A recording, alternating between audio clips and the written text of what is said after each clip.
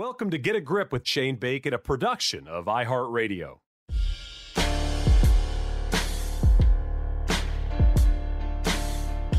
Hey, welcome to the Get a Grip podcast. I am Shane Bacon. Hope you guys had a happy holidays. Hopefully you're not working this week.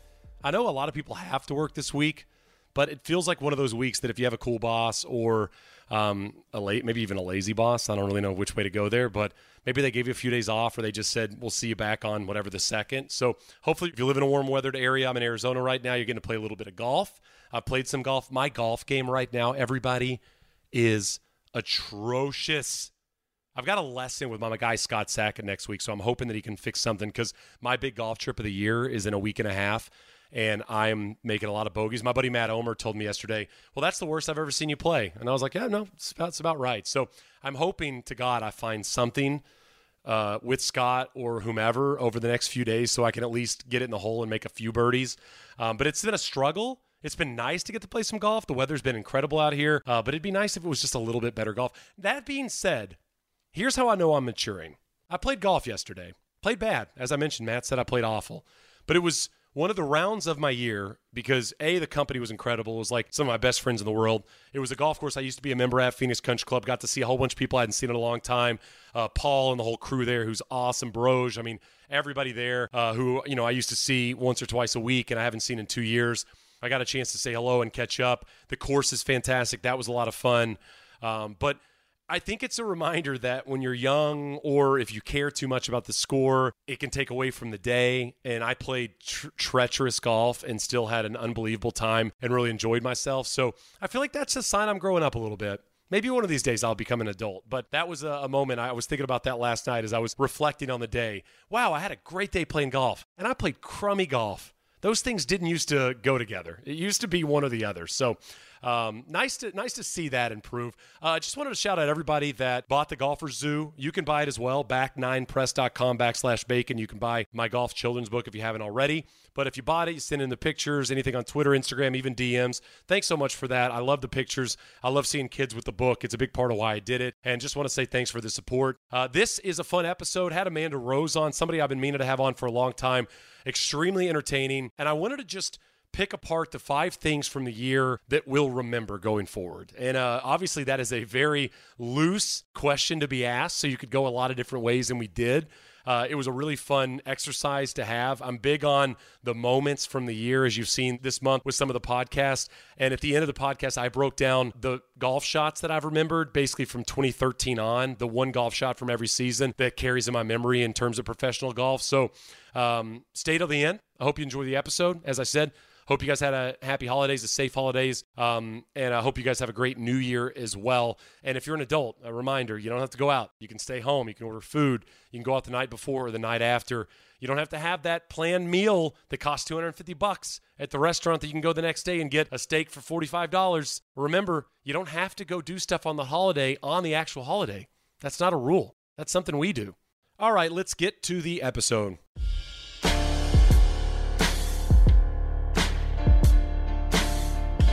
All right, I'm here with Amanda Rose. I made Amanda stay up most of the day, excited about the 5 things, random things, serious things, important things that we'll think about, I think, for years to come from 2022. One of the strangest years, somebody I've wanted to have on the podcast for a long time. Amanda, I appreciate you taking the time between the holidays. This is like the weirdest business time of the entire year, by the way, from Christmas to New Year's Day. It really is. It's like time kind of ceases to exist. You don't know what day of the week it is. You're like, well, I mean, I could be productive, but like no one's being productive right now. So it's just that weird time of the year when you just don't know what day it is. I'm out in Arizona and I get a lot of 11 o'clock texts. Like, do you want to play at 1? I'm like, so you're not working is what you're telling me. That's what you're stating. Make sure you follow Amanda, by the way, on social media. One of the more entertaining people in all of social media golf, Amanda Rose 59. Is Amanda where you can Golf find, 59. Excuse me, Amanda Golf 59. It would be helpful if I gave the right handle. There you go. See, that shows how productive we are right now. So I tasked you and me with 5 things from 2022. And again, the point of this was just things you thought about, things you keep thinking about, things you will continue to think about into 23 and beyond. And there was a lot of golf stuff. There was plenty of non-golf stuff that happened this year. And as the guest, I'd like you to kick it off. I didn't rank mine. I don't know if you went 5-1. I just kind of listed mine as the 5 things. So why don't you get us going? What is something on your list from 2022 that continually stays in the brain? Yeah, so I also didn't really rank it. They're just in the order of how they came to mind. But the first has to be Greg Norman versus Alan Shipnuck, Nice. right? Like the first live event of the year, Alan shows up as a credentialed member of the media. Like he didn't sneak in, which I wouldn't put past Alan. Like I love Alan, but I wouldn't put it past him to sneak in. He was credentialed, and then the video with the big bouncer and Greg standing in the back, like with the face, and that's not like even all of it. Then Alan goes to text Greg. It was like, do you know anything about this? And Greg's like, no, I know nothing. And then Alan sends him the picture and is like, really? That's odd. It was truly like one of those situations in life now with technology where you get caught in the lie and you're like, just like, what do you say? You know, you're like, you know what? You got me. I've got nothing to say here. It was one of those moments. It's like, no, you're behind me. Like you're standing behind me with the most serious look on your face. Yeah. I mean, it's quite a jumping off point for just all of the rivalries that Greg Norman faced in the 2022 season. But, you know, you think about Greg versus Rory and you think about Greg versus Jay, Greg versus the PGA Tour. I think that's a good point. I really feel like it kind of started with Greg versus Shipnuck. It did. And then that kind of just set the tone for like what was to be expected in terms of like what was going to be said and what could happen there. And it's just, everything's just so controlled. It's like creepy. I don't know. Amanda, did you have a hard time as you were going through some of these things in your brain, remembering if it happened actually this year? Yes. Because that was something I struggled with. Yeah, it was like, wait, that was this year and not like this like is a moment like that. Right. This feels like one of those moments that happened 4 seasons ago, you know? Yeah. But then also like, because everything that happened really happened between like January and May or like the first week of June. And then everything else just was kind of like the headache or hangover of like everything leading up to live. But like everything that was like so exciting was like before that. And then it just, I don't know. It was like a weird season, like a tale of 2 seasons. I don't know. So I was listening to the Shotgun Start, you know, they do those great recap episodes. I think they do like 9 or 10 of these things, and they really dive deep into like the silliness that was the year and the seriousness. And it was surprising to me as I was listening through those podcasts at how long it took Live to kick off. And then to your point, how concentrated all of that stuff that felt like it was an entire season actually happened in 2 weeks or 3 weeks or a month. It wasn't 4 months, you know? I mean, a lot of these kind of moments, especially some of the stuff I'm going to bring up in a moment, all of it happened in like a 3 or 4 week span. I know. And that's the crazy thing, because it was like everything kind of leading up to the US Open, and then the US Open happens. Remember, Brooks is like, yeah, I don't, you know, I don't have any plans on going. And then the next day they called him and like whatever, made him an offer he couldn't refuse. And then the next thing you know, he's out of the Travelers Field. Like he was literally in Hartford, from what I was told. He was in Hartford and then withdrew because he like accepted the deal. Like everything literally happened overnight, and it was really hard to keep up with. And Tuesday, like the worst day for golf content, right? It's like you're still 2 days away from the kickoff of the week, like you're a day removed from the day that's removed from the tournament, so it's like a really awkward day. And for whatever reason, they would find these news dumps for Tuesday, and it was like you're just kind of scrambling to keep up. So piggybacking on Mr. Greg and the moment with Shipnuck, one of my 5 things from 2022, I just wrote Phil, and obviously I'll expand on Mr. Mickelson in terms of the whole Phil thing. But, you know, I think about these things a lot. Like, what are we going to think about in 5 years? What are we going to remember from the season in 5 or 10 years? And almost always this is about golf. Like, what was the major win that we'll remember in 5 years, or the major collapse, or the golf shot in the major? You know, the Fitzpatrick bunker shot is one of those moments that we'll probably see revisited every time we think about clutch moments on the 72nd hole of a U.S. Open. And to think about Phil Mickelson coming off 2021, and I mean, having legitimately the moment of his career, I would say now, especially as we've kind of been a year removed from it, Phil probably needed a moment. I mean, 2004 was the moment that he finally won the major, and the jump in the air, I mean, it's turned into his logo. And that was one of the great moments in Phil Mickelson's career. But really the thing to attach yourself to, never number one in the world, right? I mean, everybody's talked about that. You know, never was the money leader at the end of the season, points leader, never won PGA Tour Player of the Year. this was his thing. 21 was his thing. He became the oldest major winner, and he did it against Brooks Koepka, and he did it at a golf course that shouldn't have fit Phil Mickelson's skill set. And all of that was going to be a big celebration in 22. And then to think about this 2022 season for Phil, starting with the Shipnuck stuff and, the bad motherfuckers comment, and really going from there, it was such a 180 for Phil Mickelson, and it was so unfortunate. I even go back to the Rory comments. I wrote those down about him not just skipping the Masters. I think it was the first time since 1994 that he skipped the Masters. And then, of course, he didn't play in the PGA as a defending champion.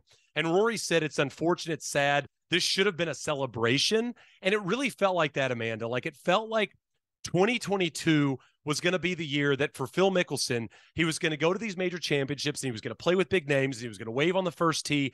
And no matter what happened, when or otherwise, it was going to be something special for Phil. And then he just doesn't play the first two majors, including the one he's defending and the one he's had the most success on.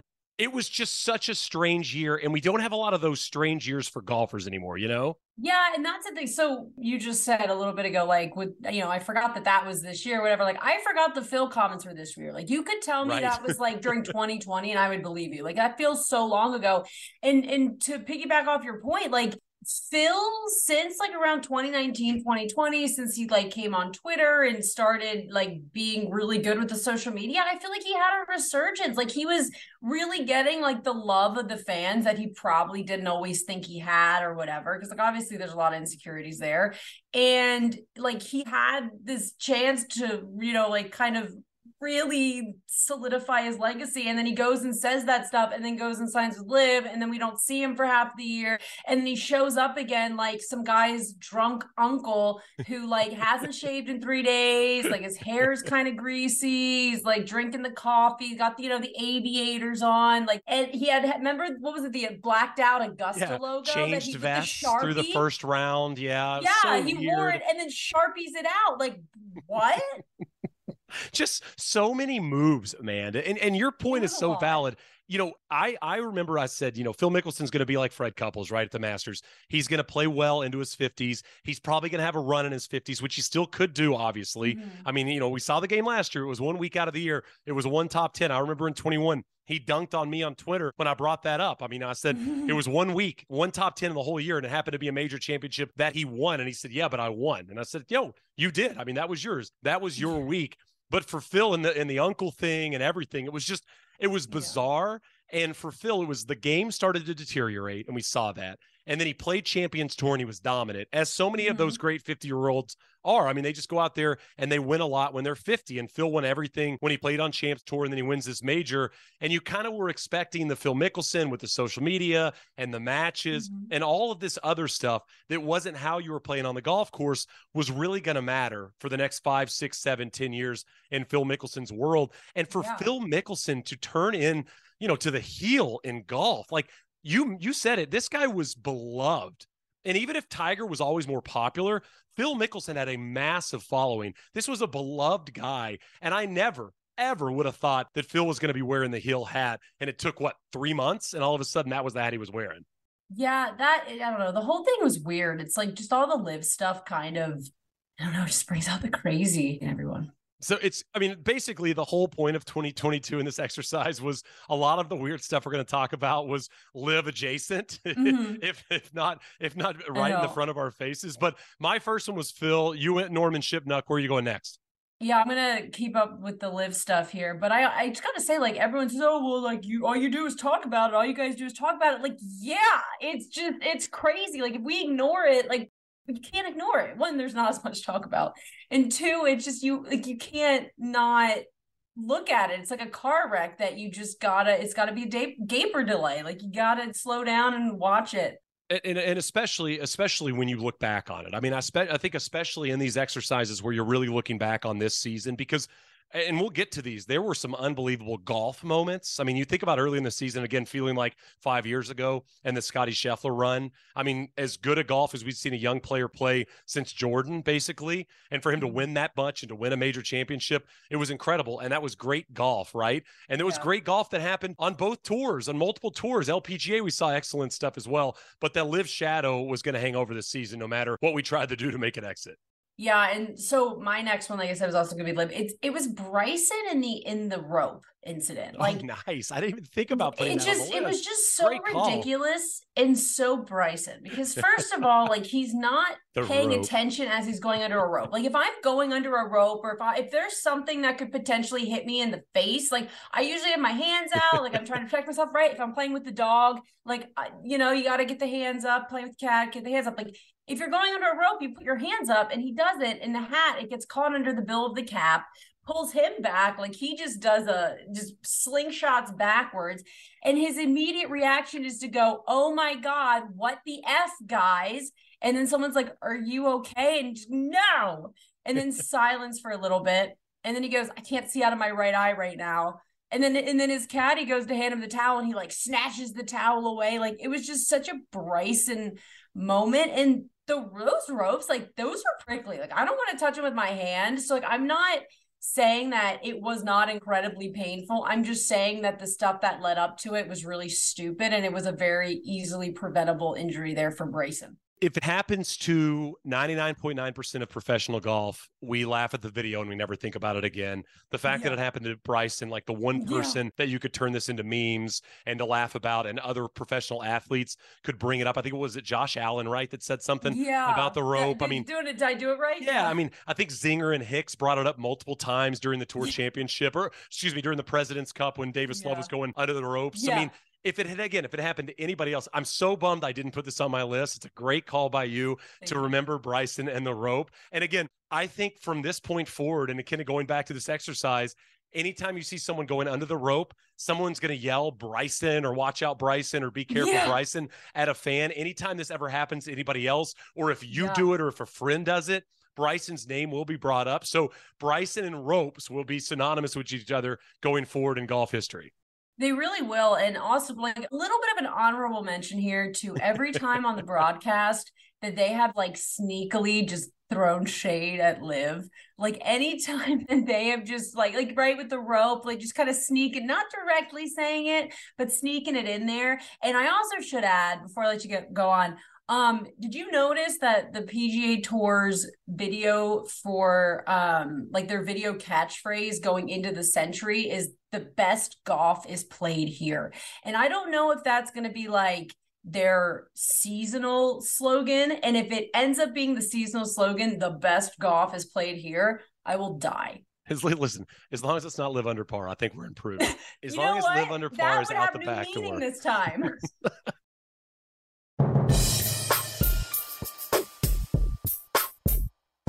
I'm going to continue with the ridiculousness here in terms of things I'm going to remember from this year.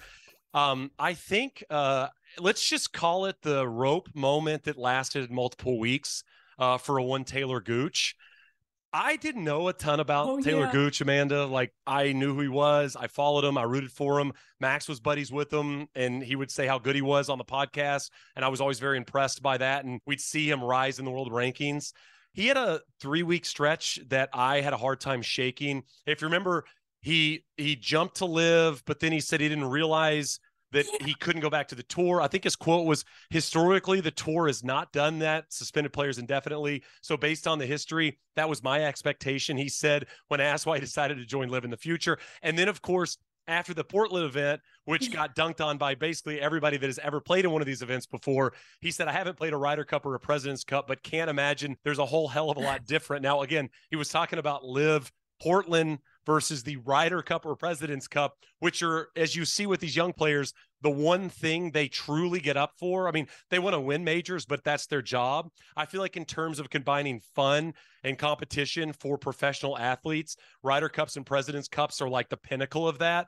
And the fact that he said Live Portland was basically, on the, and he actually kind of stepped it back later. I feel like he said something like, I was on a bit of a high. I think our team had just won the Live event, but the whole comparing that to a Ryder Cup or President's Cup and not really knowing the rules. I would also urge Taylor Gooch, like, just communicate with the agent a little more, like just a little more communication. Hey, what happens if this doesn't work out?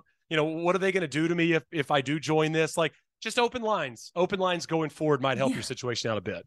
That's a great call. I kind of forgot about all of the Taylor Gooch stuff. So like you were excited about the Bryson thing. I'm excited about the Gooch thing. But also the crazy thing about Taylor Gooch was he's been playing so well. Like Correct. he won the RSM last year. He's been in contention. Like he was, I think, like top 10 in FedEx Cup points halfway through the season. Like he was in a really good spot. And actually, in Dimension, he was in a good spot FedEx Cup wise.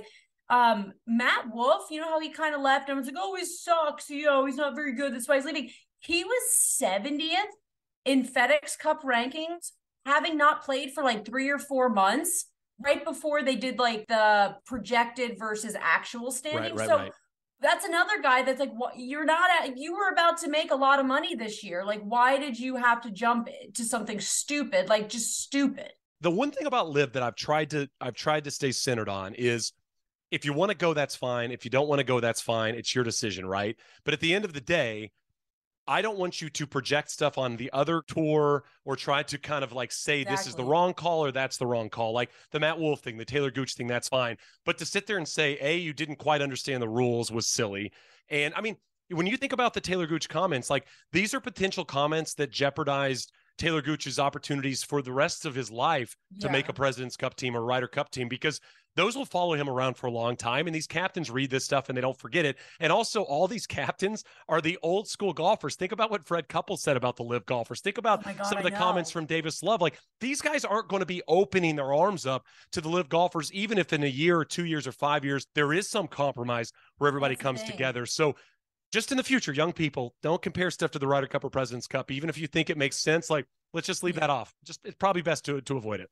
Probably best to avoid it. So the next one is one that's very near and dear to my heart. It was Adam Scott's camel colored sweater. So he wears it the week of the Genesis, right? Amanda, hold on. I almost put Adam Scott clothing, but I knew you'd probably take it. Listen, I knew you'd take it. I just thought, I said, listen, it's going to be brought up at some point in this conversation, so I should probably step back. Your face that when I started saying it, you had to like look away and compose yourself. So happy. Great. I'm so thrilled you brought it up. Listen, You're so kind to do that. I was just trusting in you to do it. So there you go. Right. So we see him at like the Genesis and he wears the same shirt from Monday to Sunday. And then that following Monday, he had like a junior clinic where he also wore the sweater. And I found out from one of my Aussie writer buddies, I said, can you please ask Adam how many sweaters he has? And he goes, it's just the same sweater. And I was like, he's been wearing the same sweater all week. And he's like, yeah, but it's, it's not gross. It's not touching his skin. And I'm like, smell still permeates. Even if it's 50 degrees outside and you're playing golf, like your armpits are probably going to smell if you are a boy. I mean, you're in the sweater for like 7 hours a day, if not longer. Yeah. And then didn't he wear it like more for like more tournaments? He wore it. And then like a few weeks later, when I was on the range at the Arnold Palmer Invitational, he walks by and he wasn't in that sweater. And I almost had a heart attack. I was like, he finally gave it up. But let me just add the best part about the whole Adam Scott, like it's not just the sweater that's bad. It's like all of the clothes are bad. But he like, apparently he thinks it's funny that like we get so heated. Right. Like, I don't know if it's me in particular he sees it as like, that's pretty funny. Like, let's just keep pissing it off. Obviously, I'm kidding. But it's like he likes it. So he keeps like instigating it. But he's just so beautiful. But he just dresses like he got dressed in the dark at a zoo. He lost me this year because he went white socks with, I believe it was like either a full beige outfit or it was like black pants, black shoes. Red socks. Have you seen him with his red socks? He wears the bright red socks constantly too. So I'm surprised he even has white socks. It's like Christmas Eve socks. He just wears them for the every day. Year. Every day is Christmas because you know what? He's from the Southern Hemisphere. He's not used to the white Christmas. Very near and dear to his heart when he's in the Northern Hemisphere. So this whole thing. I'm going to deviate real quick because I had a conversation with a friend of mine a few weeks ago about the Mount Rushmore of like the most attractive male golfers of all time. And obviously Adam Scott would make the list. I put Arnie on there. I think Couples is kind of a shoe-in. And then they threw Tiger. I feel like that would be probably your 4 most popular picks. Are we missing anyone here? And listen, you've kind of got to go star. Like, I don't want you to pick the 212th ranked player in the world that's really hot. Like, that doesn't count. It's got to be someone that's like won events that we've seen for years. I like don't even now as an adult, like looking back on Fred Couples from like the 70s and 80s, 90s, like he doesn't do it for me. Like looking at George Clooney now as an adult, I get it. As a kid, I didn't get it. I still don't get the Fred thing. I think Tiger's very handsome, but I don't know if I put him up there. Arnie was like very attractive. Yes, extremely attractive Gary Player, attractive but insane and like 3 foot tall. So we're gonna nix that. I would have thrown like Alvaro Quiros, but you said like no, like random people in there. I mean, listen, very good looking guy, but again, I don't think he makes like the Mount Rushmore and it's presidents, right? I mean, those are presidents, so I feel like you'd have to put people up there that are in theory presidential in terms of the golf space. So I would put actually 2 people now that are commentators or work in golf. I would say Nick Doherty and Trevor Immelman, but now Trev hasn't aged as well as I had hoped. Wow.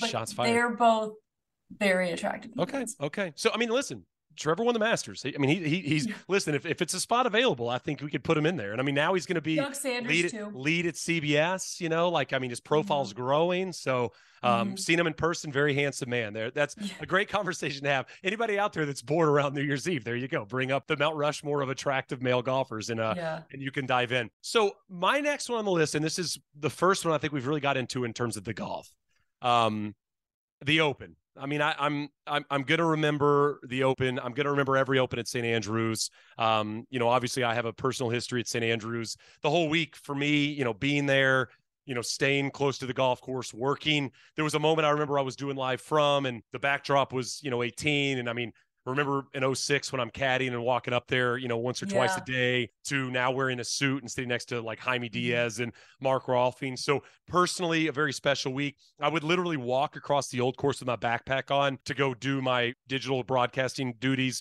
during the week and walk back. So it was very surreal. I was talking to a couple of buddies about it yesterday. And then, and bear with me here, Amanda, but in no particular order, the week, Homa is paired with Tiger for the first time in his life. And it's at the Open Championship at St. Andrews. So that was cool in just terms of a buddy getting to do something incredibly special. Tiger being there, the Tiger double at 1, Rory's going to win. I can't believe Rory's going to win his first major since 2014, and it's going to happen at St. Andrews after this bananas year. What a fairy tale moment. And then it was, oh, wait, this is actually real life. This isn't a fairy tale. And in fairy tales, you kind of got to hit the shot. And then Cam hits the putt on 17 when it looks like he's going to make bogey, and he saves par, which was so wild. The underrated moment, Cam Young making the eagle on 18. Yeah. The penultimate group shot 64-65. Yeah. And Cam kind of cementing himself as the best golfer in the world, in my opinion, at the time especially. It was a wild week. I think Rory kind of consumed a lot of the oxygen for about 3.5 days, as he should. Rightfully so. And then Cam kind of doing what he did late to take it home and playing the way he did over those last 10 holes. You have to win these things, even the collapses, even the famous collapses in golf. When Norman collapsed in 96, Faldo shot 67. Like, you have to play golf when people don't bring their A game that day. And somebody typically plays great golf when they need to. And for Cam to be that guy and to do what he did and put on that show, but just the old course, another great Open at St. Andrews. I will remember that for a long, long time. And that was really special for you. So I'm glad you got to experience that. But real quick, one thing I will say that will always probably stick out to me from the Open was like, I loved Cam Smith, and I used loved in the past tense for a very specific reason. Now, like if you got, people follow me on Twitter, know I was so excited when he won the Players. Like I won a lot of money on him last year. Or 2 seasons ago, this previous season, I won a little bit, but not as much. And like, I love Cam Smith. So we get that really exciting. I was like, oh my God, Cam Smith, he finally got his major. This is so exciting. He won the Players. And then like 20 minutes later, he gives the press conference and they're like, are you going to live? And he's like, I think that's a pretty not great question right now. So first of all, that's not a sentence. So that pissed me off. Second of all, like, way to like take the air out of like, right? Like he literally was a balloon and someone just let go of the balloon. You're like, okay, bye, have fun. Like that was so disappointing. And I just was enraged. Yeah, I mean, he knows he was going to get asked about it, obviously. I mean, you're going to get live questions in these moments. You probably have talked to teams and agents and stuff about what you should say. I'm assuming, and it seemed like a moment where he got caught off guard, to your point, not really a sentence that he responded with, and just tried to deflect it. I think the moment that came out of his mouth, Amanda, we all were like, all right, this dude's going, it's fine. I mean, it's a bummer, but I mean, that's the decision he's going to make, and that's where he's going to go. But I think in terms of the year, the way he played, the big events, showing up, winning kind of in two different ways at two big events. Like one week he's putting out of his mind. The next week he's like the best driver in the world and the best iron player in the world. To win with different arsenals is always a good sign of somebody that's elite.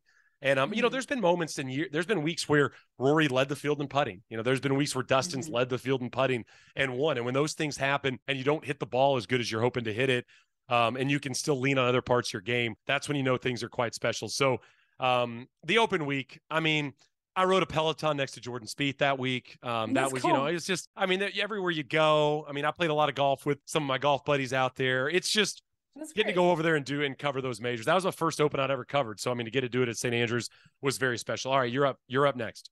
So we're moving away from live stuff. Will Zalatoris, he finally wins.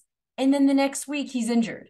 And then immediately gets injured. That's a good point. So we go from like, will he, won't he? Is he going to like finally win? He wins. It was so exciting. His putter like came in clutch. And then he gets injured on like Wednesday and misses the President's Cup. Like we were going to get a chance to see him in those team events. Yeah, it's a great point. It's finally gets the victory, does it in a playoff. Kind of cool to see it. He made some big putts and some big moments late. And you're like, all right, are we going to have like a late season run from this guy? And maybe he does what Scotty did earlier in the season. And then he's injured, WD'd, bye, and see you next year. It was a bit of a bummer. Yeah. That was tough. I mean, there's not much really more to say about that, but it was exciting because he's been so good since he came out on tour and hasn't really done anything to make us think that he's not going to be around for a while. You know, he just kind of like struggled getting there with that first win, but like he did it and it was just so exciting. And then it was just kind of like a letdown and a bummer because he easily, you know, it would have been cool to see if he could have won the FedEx Cup and then to see how he would have done the President's Cup, but I think this season, like I know he's going to Hawaii in a week or whatever, so it'll be interesting to see how he plays next week. I'm glad you brought Zalatoris up because when you look back on this year, I've kind of talked about the era of the one-time major winners. So when you kind of look basically after that 06 run into, let's call it 2019-ish, 2018, there are so many one-time major winners across the board, right? Guys like Justin Rose and Sergio Garcia, which are great players that have had great careers, yet, you know, they've quote-unquote only won one major. I mean, Jimmy Walker and Patrick Reed, the list goes on and on and on. Yeah. And I feel like we're actually transitioning a bit now, and I'm calling it the Scheffler syndrome just because it sounds pretty. But what we saw from Scotty Scheffler as a young player to come early into the season and to have this type of run that Scotty had where he wins like 4 times in 9 weeks or whatever, including a major championship. It's that game matches, the confidence matches, the scar tissue isn't there, and the short game is incredible. And I feel like we had that from Scotty Scheffler early, and we got a bit of that from Will Zalatoris late. And we saw a little of that last year on the LPGA. You know, you think about Nelly Korda coming in so hot early in the season, Jin Young Ko playing so well late in the season, where these young players are kind of catching fire and picking up a whole bunch of wins at the same time. And then it's not as easy to do it late in the year. I'm wondering if we've run into that a bit with Colin Morikawa and what he's done in the majors, where Colin Morikawa wins 2 majors in consecutive years and then kind of had a bit of an off year. And then it's only going to get harder to do those types of things once you see the other side of it. You know, once you see that it's not so easy and you can struggle with your golf game and the ball's not cutting with your irons. So I feel like for Scheffler, we got a little of that like Nelly Korda the year before. And late in the season, it was kind of Zalatoris taking the Jin Young Ko role there. And for him to get hurt and to kind of fall off was a bit of a bummer. But I can only imagine next year we'll see if he can kind of continue that run and keep it up.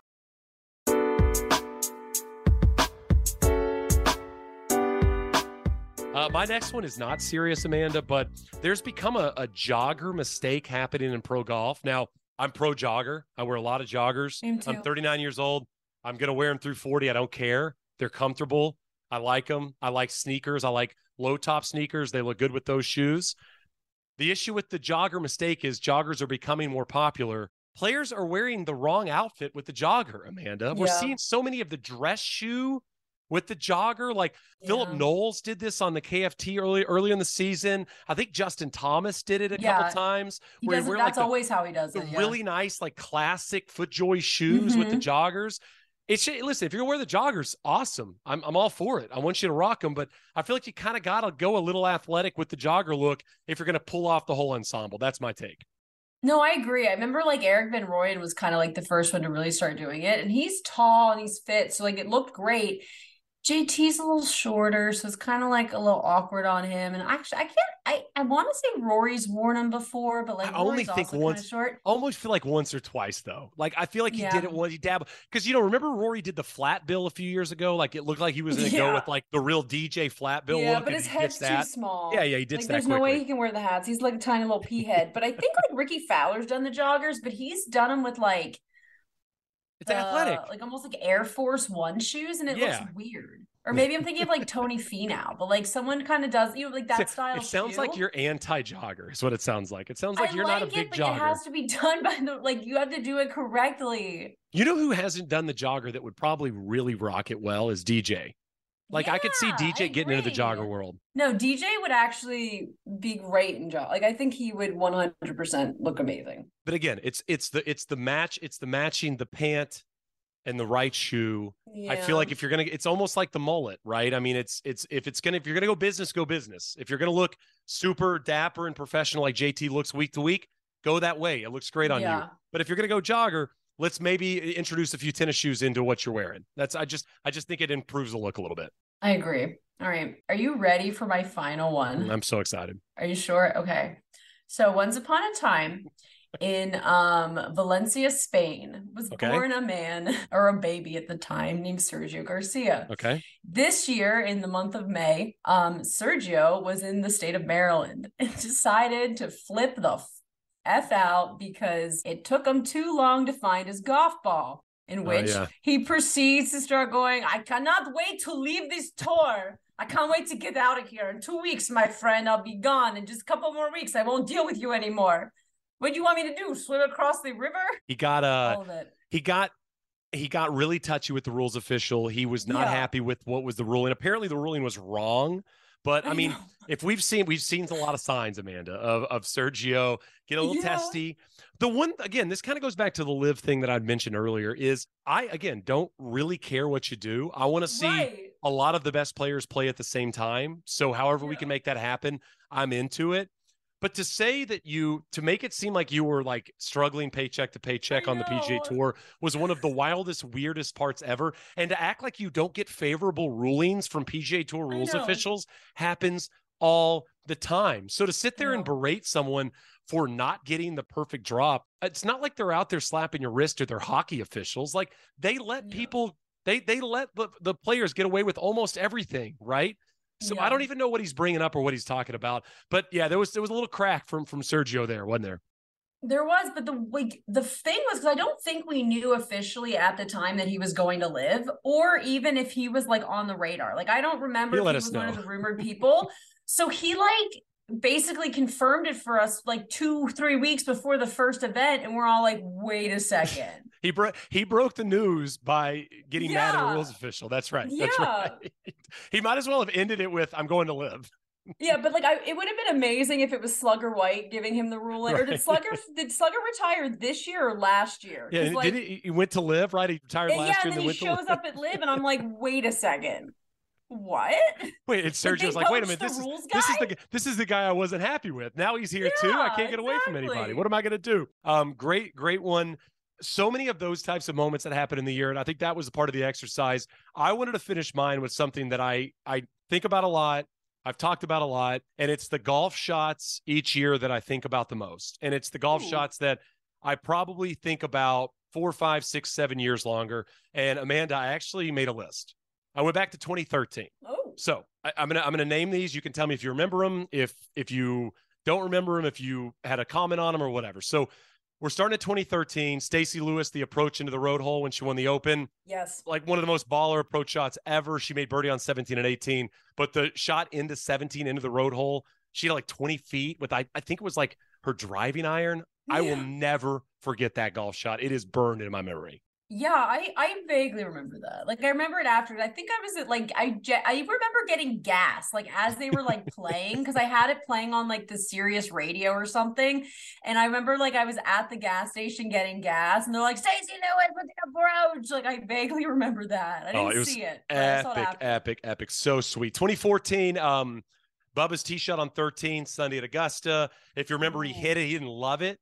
He was kind of staring at it. The announcers were kind of questioning it.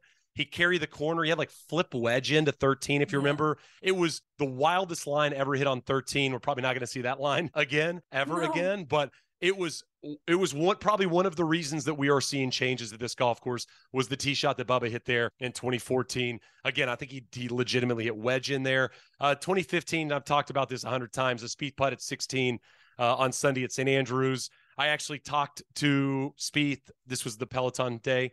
I talked to Spieth about the putt. He said it was the most nervous he ever was in golf, walking to 17 tee after making the putt on 16. He was like 21 years old, and he makes this 30-footer when he has to make it to have a chance at winning 3 straight and have a real chance at the Grand Slam. That was wild. 2016, speaking of Spieth, and these are not all good, I think it was the second shot that he hit on 12, the chunk wedge in the pond, the meltdown. I think we're melted down here, Michael. That one is a hard one to forget, Amanda. The dead chunk. You listen, people hit it in the water on 12. It happens. It happens to leaders. It happens to great players. But the second one in the water it happened so fast, but I will never forget the moment. It was just a really tough moment for golf people. Yeah, that was painful. And then Danny Willett just kind of cruised to the win. 67, man. I'm telling you, it's the 67s. When people play bad, if you shoot 67, you're going to win the Masters. 2017, also Spieth, the bunker shot at the Travelers. But that was the chest bump year, right? Chest bump year, the rake. That was epic. I was watching that at a hotel in Scotland on our night before we flew home, and the internet went out like right before he made it, and then it popped back on. We're like, what the hell happened here? So that was fun. 2018, again, this is one that's not a positive. The Rory Eagle putt on 2. Remember, he starts today. I think he was 2 back of Reed. I think Reed bogeyed 1, and then if he was like tied, he might have been tied for the lead going to 2, stuffs it on 2, has 5 feet for Eagle, misses that. Who knows what the hell happens if that putt goes in. 2019, Tiger tee shot on 16, obviously almost makes a hole-in-one, goes on to win the Masters. 2020, the Morikawa tee shot at Harding Park on his way to making Eagle. Remember that? The cut, awesome, epic, makes Eagle there, wins the major. 2021, the year of Bryson, tee shot on 6 at Bay Hill. Probably the most watched shot from the year. We all talk about it all the time. I can't believe he took the line. It was very cool to see. That was like peak Bryson, by the way. Peak Bryson popularity. Everybody loved Bryson. So I ask you, after all that talking, what do you think my shot is of 2022? So I'm trying to remember in my brain if Jordan on the cliff was last year or this year. Because if it's this year, is it? You know what? Was it this year? Congratulations. I'm very proud of you. I was waiting. You had a lot to pick pick from. Year, last year. Thousands upon thousands of golf shots you could have picked from. You could have picked Fitzpatrick at the U.S. Open. You could have picked a putt Cam hit on the road hole. You could have picked any of Scottie Scheffler's shots, like the pitch in on 3 at the Masters, when it looked like it might get a little tighter. And you won. You picked the correct one. Spieth on 8 at Pebble.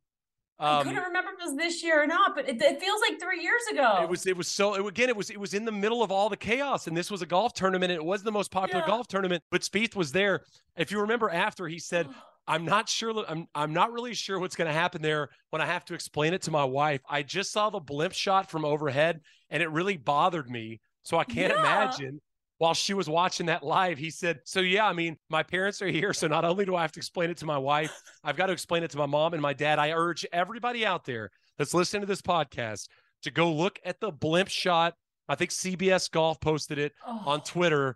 It is truly scary to watch. It is very scary to watch. If ropes were allowed, not Bryson ropes, but if ropes were allowed, I would have liked Greller to tie it around his waist and just a hold to make sure he was good, because we can't lose Jordan Spieth.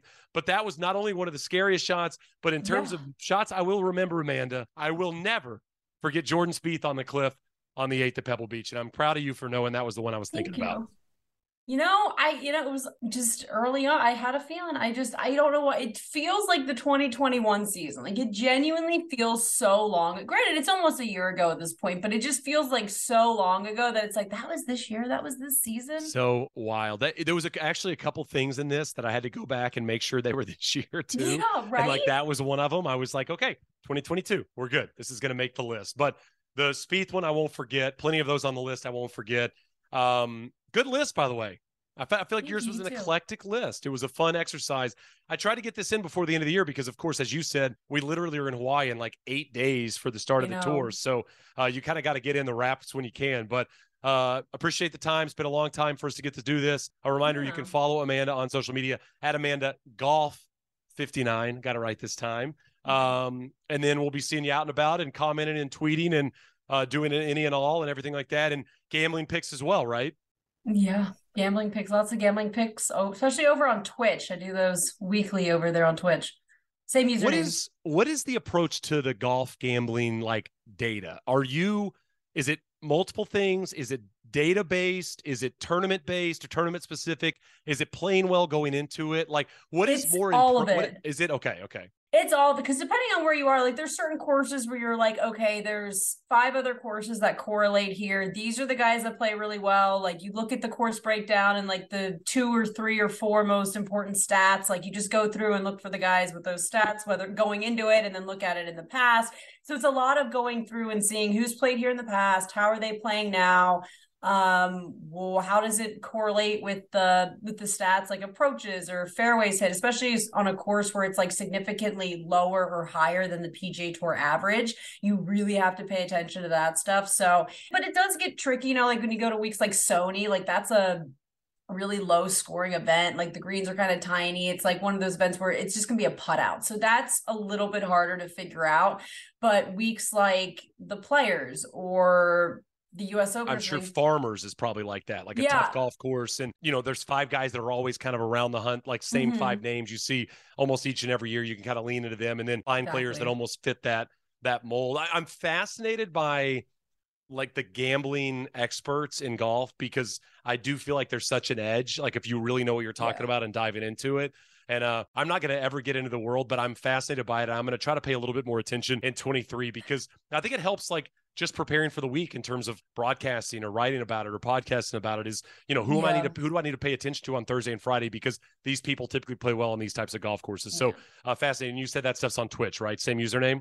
Yeah, same username. And the thing is, like, I appreciate you saying expert, but I am not included in that conversation. So like if I can do it, you can do it. Like anyone can do it. It literally is just looking for patterns of like available information. That is Amanda Rose. Thank you so much for the time. That is the 5 things from 2022 that we're going to remember. There were plenty more that we'll probably remember, but those are the ones that stood out, the fun, the weird, the serious, and otherwise. And let's all pray that 2023 is at least slightly calmer than 2022 so we can enjoy a little more of the golf. Let's do this next year at the same time, and hopefully there's more golf stuff on the list and maybe a little less of the complete live zaniness, but I'm sure that'll be included as well. Thanks, Amanda. Thanks for having me. All right, a big thanks to Amanda for joining me. A big thanks to you all for continuing to listen and support. 2023 is going to be a big year here at the Get a Grip podcast, so make sure you're subscribed, tell your friends, your golf buddies, your sports buddies, family members, whomever you think might be interested in this. And we're going to go a lot of different ways with the podcast moving forward, and there are going to be a lot more episodes and a lot more consistency on this channel. So stay tuned. Have a great new year. Excited for 23.